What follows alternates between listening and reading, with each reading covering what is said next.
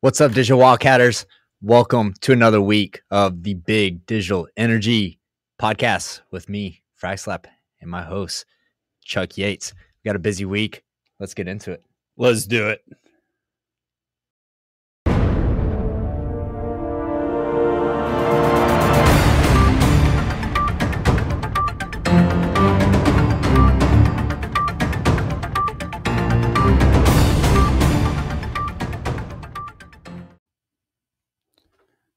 All right, BDE audience, here we are. Number one story of the week. We get to go fanboy on Tesla.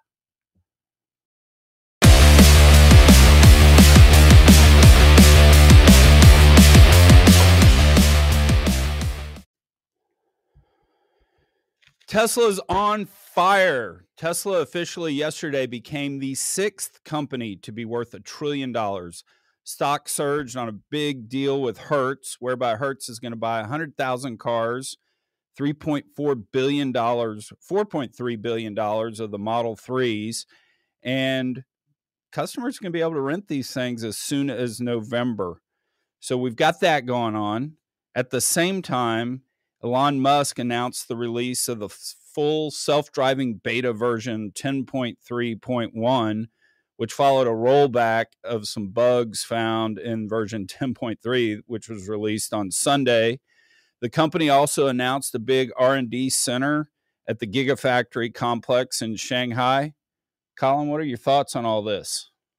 Well, first, I think this is like meme stock inception, right? So yeah, it hurts, which, was in the headlines last year in 2020, just, being pumped as they announced bankruptcy and all the retail investors pour into it and pump up the stock. And so to see where we're at today with... So this is like a marriage. It is. It's Elon Musk and meme stock, dude. All right. Like the Reddit traders are making this, it's kind of like a prophecy, like being fulfilled. It's like Hertz and Tesla in one. But I saw an interesting tweet from Elon Musk talking about how he thought it was... this isn't quoting him verbatim, but this is along the same lines of what he said, was that he thought it was strange that Tesla stock was pumping on the news of the Hertz deal because Tesla's never had a demand issue. It's always had a supply issue.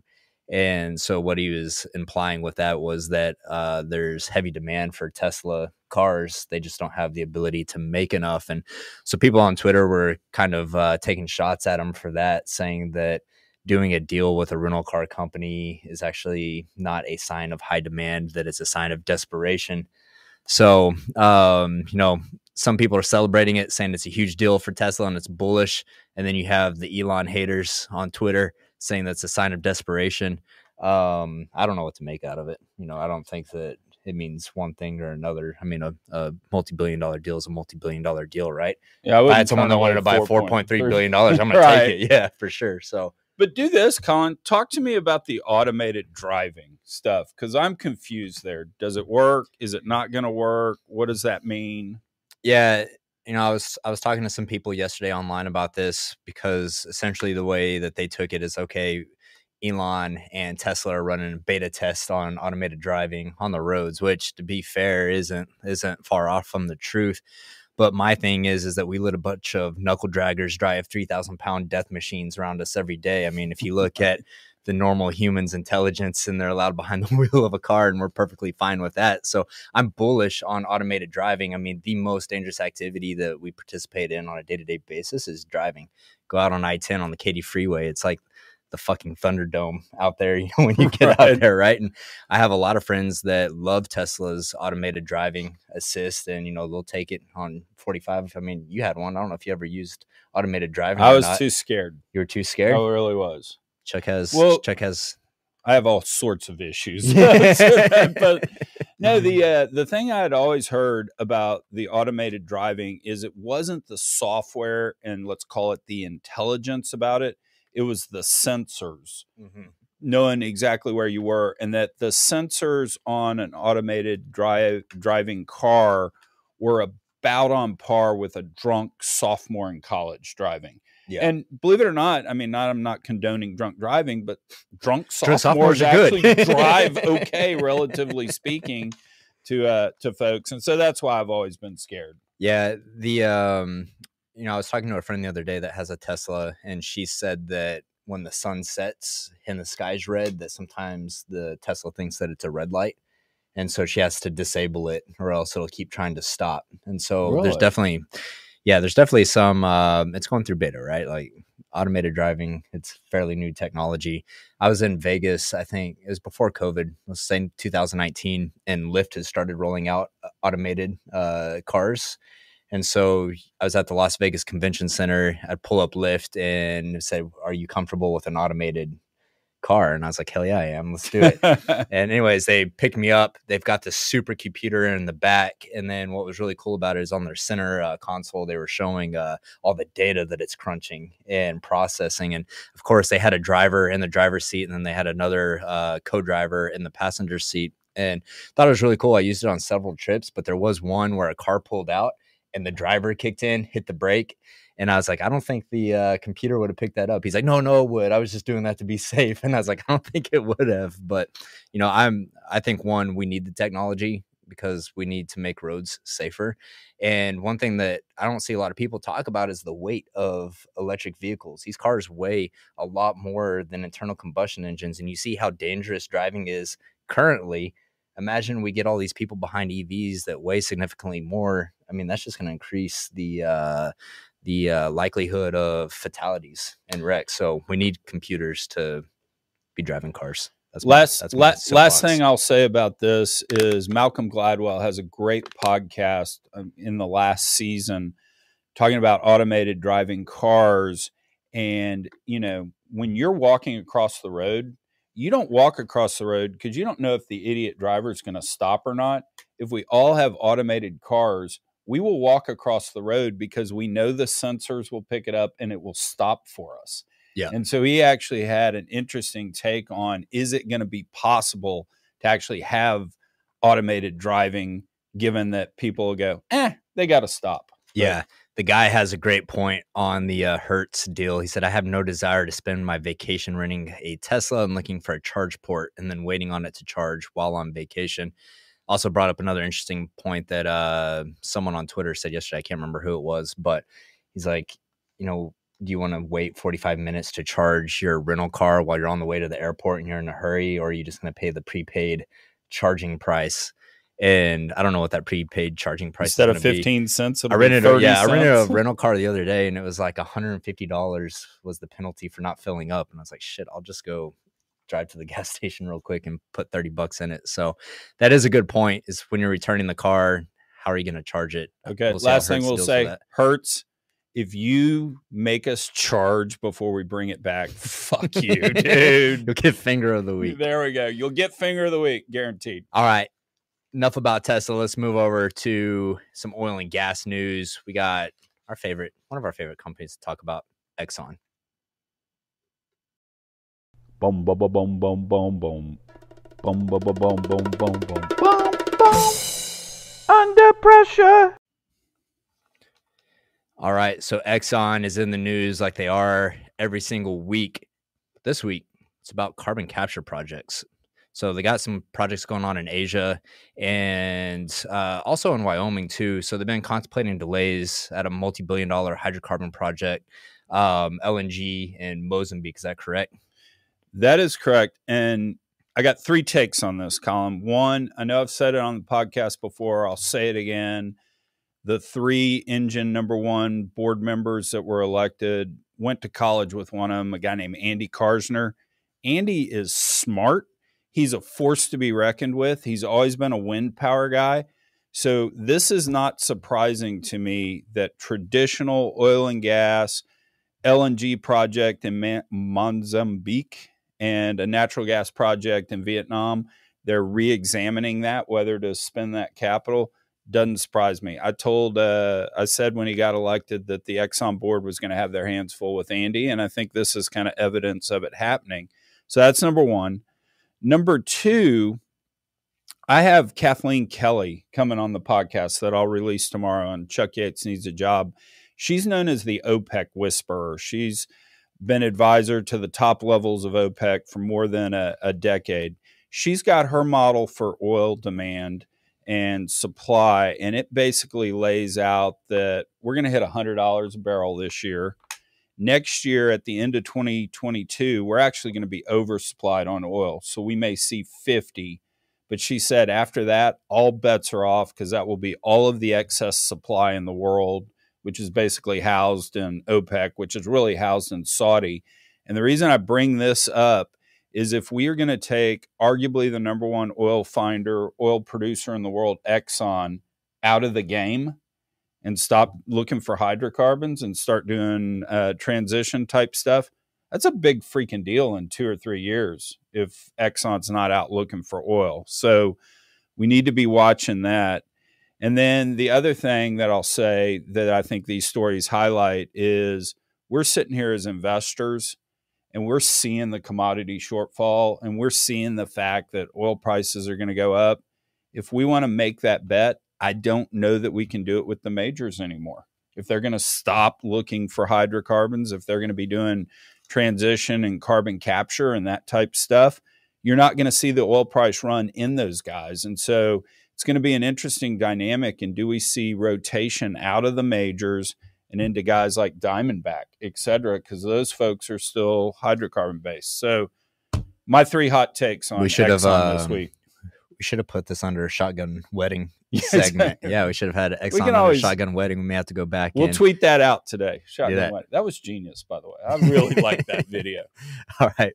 Well, we'll get into your next favorite segment. What say you? What say you? What say you? All right. I think this is Chuck's favorite segment just because of the video he created for it. So I like my hair in that one, actually. You have pretty hair. I like it. Thank you much. All right. So we seem to have a rash of Chuck-related SPAC stories. First is the Kayne Anderson SPAC. Altus Midstream merged with BCP Raptor, private midstream company backed by Blackstone and I Squared. Chuck, what do you say about this one? We also had some more breaking news in the M&A space for midstream. Why don't you riff on it and tell us what it all means? Well, for the second week in a row, and I hate to do this, but the Altus merger, basically, and I guess I need to say this since I'm playing Kramer, the Chuck Yates Family 2008 Trust owns Altus Midstream. But the other thing for the record is I didn't actually work on this deal at Kayne. The confidentiality agreement said that if you looked at this deal, you had to stay out of certain counties in the Permian. So my group just couldn't look at it. So folks out there know way more about this. But anyway, I think the key is the market wanted to see midstream and wants to see consolidation. I'm going to pull up the stock price here real quick, or the Altus stock price. You see they were basically at 10 as a SPAC. They did the deal. It kind of went into free fall. It was actually a deal with Apache to build out the midstream for Alpine High. Right there, just at the end, you saw the stock price bump up on rumors of the deal, and the market just hadn't liked this deal much. It's in effect, the whole story there is it's now a combined $9 billion enterprise, pure play Delaware Basin company, 850,000 acres. But really, this was just a way for Eagle Claw to go public. So I think Mr. Skilling on Twitter said it best. We want consolidation. We want consolidate. Oh, maybe not. That's, I think, how he said it. Now, that being said, you look at Bob Phillips over at Crestwood buying Oasis Midstream, and this deal's hot off the press. Looks like Crestwood's down 2% or so on the news. Oasis is up $1 on this. So interesting. We'll have to see details on this deal so we can come back with some takes on it. But I got 2 funny stories. One, we backed Bob Phillips at Kayne Anderson. And the thing I love about Bob, he's a great guy. And anyone you mention, though, that's been in midstream, so it's like, hey, Colin McClellan. Bob always says, I gave that guy his start in the business. That's number one. But at number 2, this is another feather in the hat for Doug Brooks. Doug has had a run of, he cleaned up Yates and got it sold to EOG. He came in for the offshore company, what was it, Century 21, got that cleaned up, got it sold. He was brought into the board of Oasis. Now what he's done is he's gotten the midstream sold. He's got a pure play oil and gas company in the Bakken because he sold off the Delaware, and they added some assets. So that is, Oasis is sitting there saying, buy me now too. So another kudos to Doug Brooks. Yeah, it'd be interesting to see in the midstream space. I think Hart Energy had put out an article the other day talking about how midstream consolidation was imminent. And I think Blake Street Bomber didn't agree with it. And then since then, we've seen 2 M&A deals. So it'd be interesting to hear Bomber's take on what's happening. And you brought up, the performance in the public equity market. It doesn't seem like the market really likes these deals. If you're the management team, you're like, hell yeah, we got a deal done. And then the market just shits on you and it's like, no, we don't like it. Well, I think maybe the way to put it is the market is expecting you to do these deals. And if you don't, we'll see what kind of relative performance happens. Because clearly, in the midstream space, as in the E&P space, and I hate to say this for the humanity side of it, but there's just too much G&A. There is. So we've also had some M&A activity in the fracking world. What's going on over there? So this is teeing up for you. I rarely find it appropriate to quote Bon Jovi, but who says you can't go back home again? The Wilks brothers have agreed to buy FTS International, which is really just the rebranded name for Frac Tech, for just over $400 million. Colin, what say you about this? Yeah, so shout out to my homie Lad Wilks over at ProFrac for getting this deal done. If you don't know the history, the Wilks family had sold their stake in Frac Tech. I think it was back in 2007. Okay, for $3.5 billion. And so this is like, to me, this is like a founder's wet dream. You sell your company for a few $1 billion, they run it into the ground, and then a decade later, you come back around and you scoop it back up.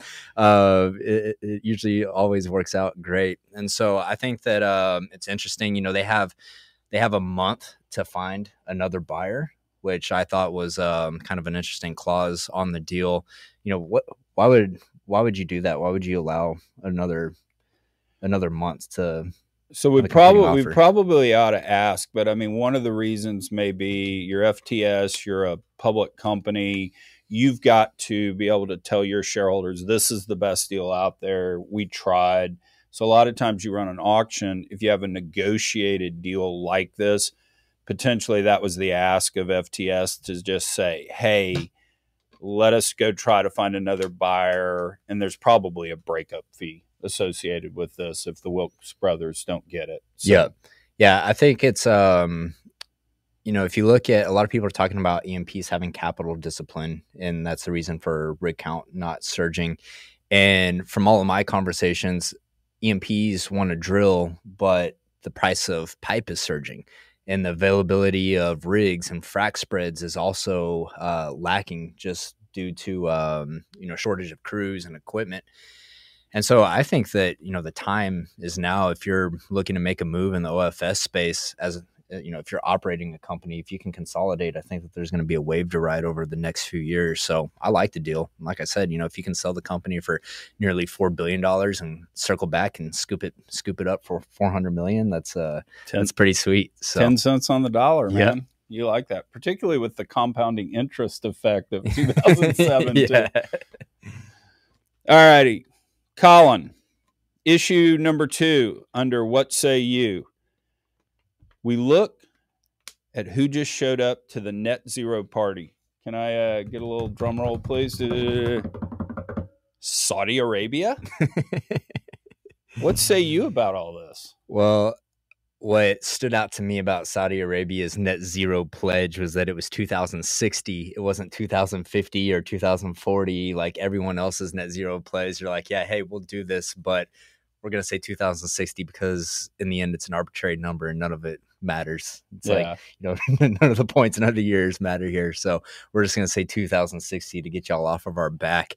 And did they go first with 2060 or did Putin? I like how they kind of did it together. It was sort of that collective F you to the rest of the world. If you don't think that Saudi Arabia and Putin are collaborating to troll the world, then you're wet behind the ears, because I definitely think that that's what's happening. So, yeah, it'll be interesting when you see a state or a country that is fully dependent on oil and gas making this pledge. And actually, I saw John Arnold send out a tweet saying something to the effect of how it was just kind of goofy. Like, it kind of just shows how like none of these pledges have substance when you have Saudi Arabia saying, hey, we're going to pledge to be net zero by 2060. Like, does anyone believe that Saudi Arabia really cares? Yeah, I know you calculate the current ruler's lifespan, and let's add 5 years to it. Yeah. Sure, we'll be there. The one thing I will say about this that might be some good coming of this is they did put carbon capture at the forefront of all this. And so I do think, as a practical matter, that's an important part of this. So maybe Saudi Arabia talking about it, maybe if they actually invest some dollars on that, that could be a good thing that comes out of this. Yeah, Kermit Andrews chimed in and said capital discipline, laughing my ass off. Yeah, that's how I feel about it. Like, you have $85 oil and you think that these guys aren't chomping at the bit to start drilling some wells. Come on. It's a great quote on the podcast I dropped tomorrow with Kathleen Kelly. I was talking about, well, if inventories are so tight, why don't they add some more ease into it? She's like, nah, they see it's going to be oversupplied in about 18 months. They're going to take the money. They're taking the money. Absolutely. All right, let's get into our next segment, underappreciated story of the week.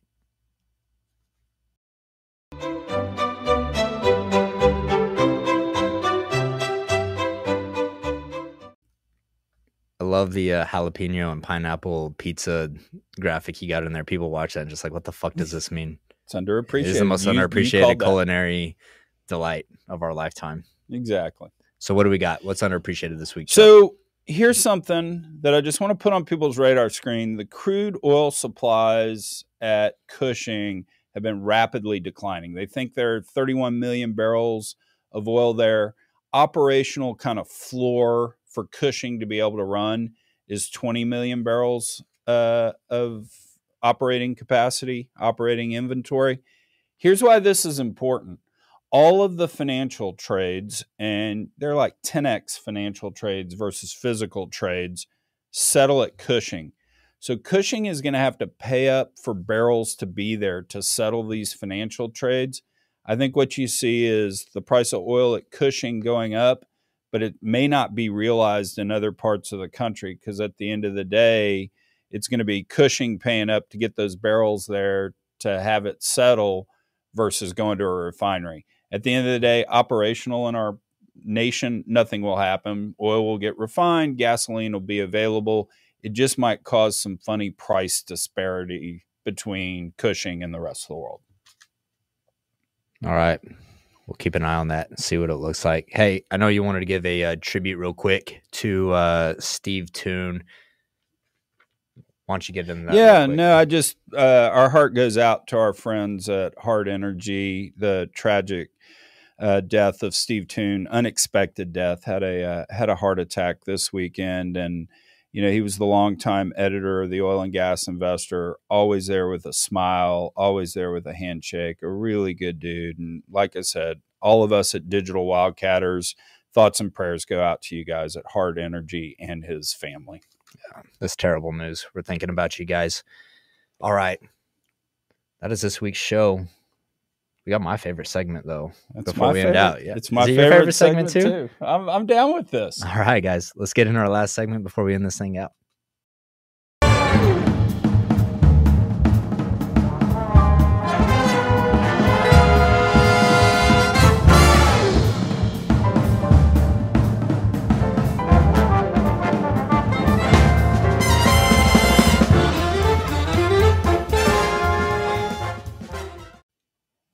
All right, this week's Finger of the Week goes to Dr.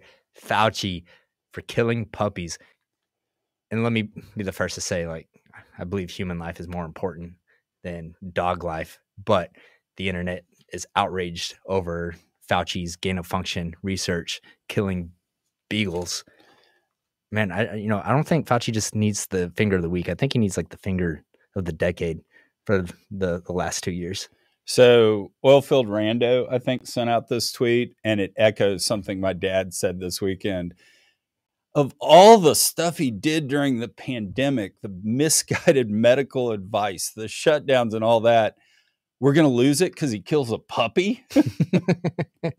But I agree with you. Puppies are cute. You saw what happened to Michael Vick for dog violence. So yeah, they'll get you. Two years. Yeah. What gets me though is that, the majority of Twitter a year and a half ago thought that COVID was derived from a guy eating a bat at a wet market in Wuhan, and it's very clearly becoming that wasn't the case. And it's like, hey, all of this has happened, but it's the Beagles that it's just the tipping point. Like, you don't fuck with the Beagles, man. Yeah, so that's it. So Colin, real quick before we close, what's going on Wednesday night, and then tell me what's going on November 16th through the 18th. Yep, tomorrow night we got Energy Tech Night in Houston. If you haven't got tickets, they're available on our website.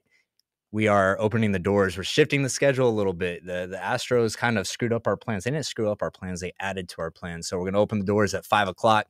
Show starts right at 6, and we're anticipating ending it around 7:45. That way we can put the Astros game up on the big screen TV and have a watch party. So come by. We'll have drinks, food, Astros baseball, and just a bunch of cool people in Energy.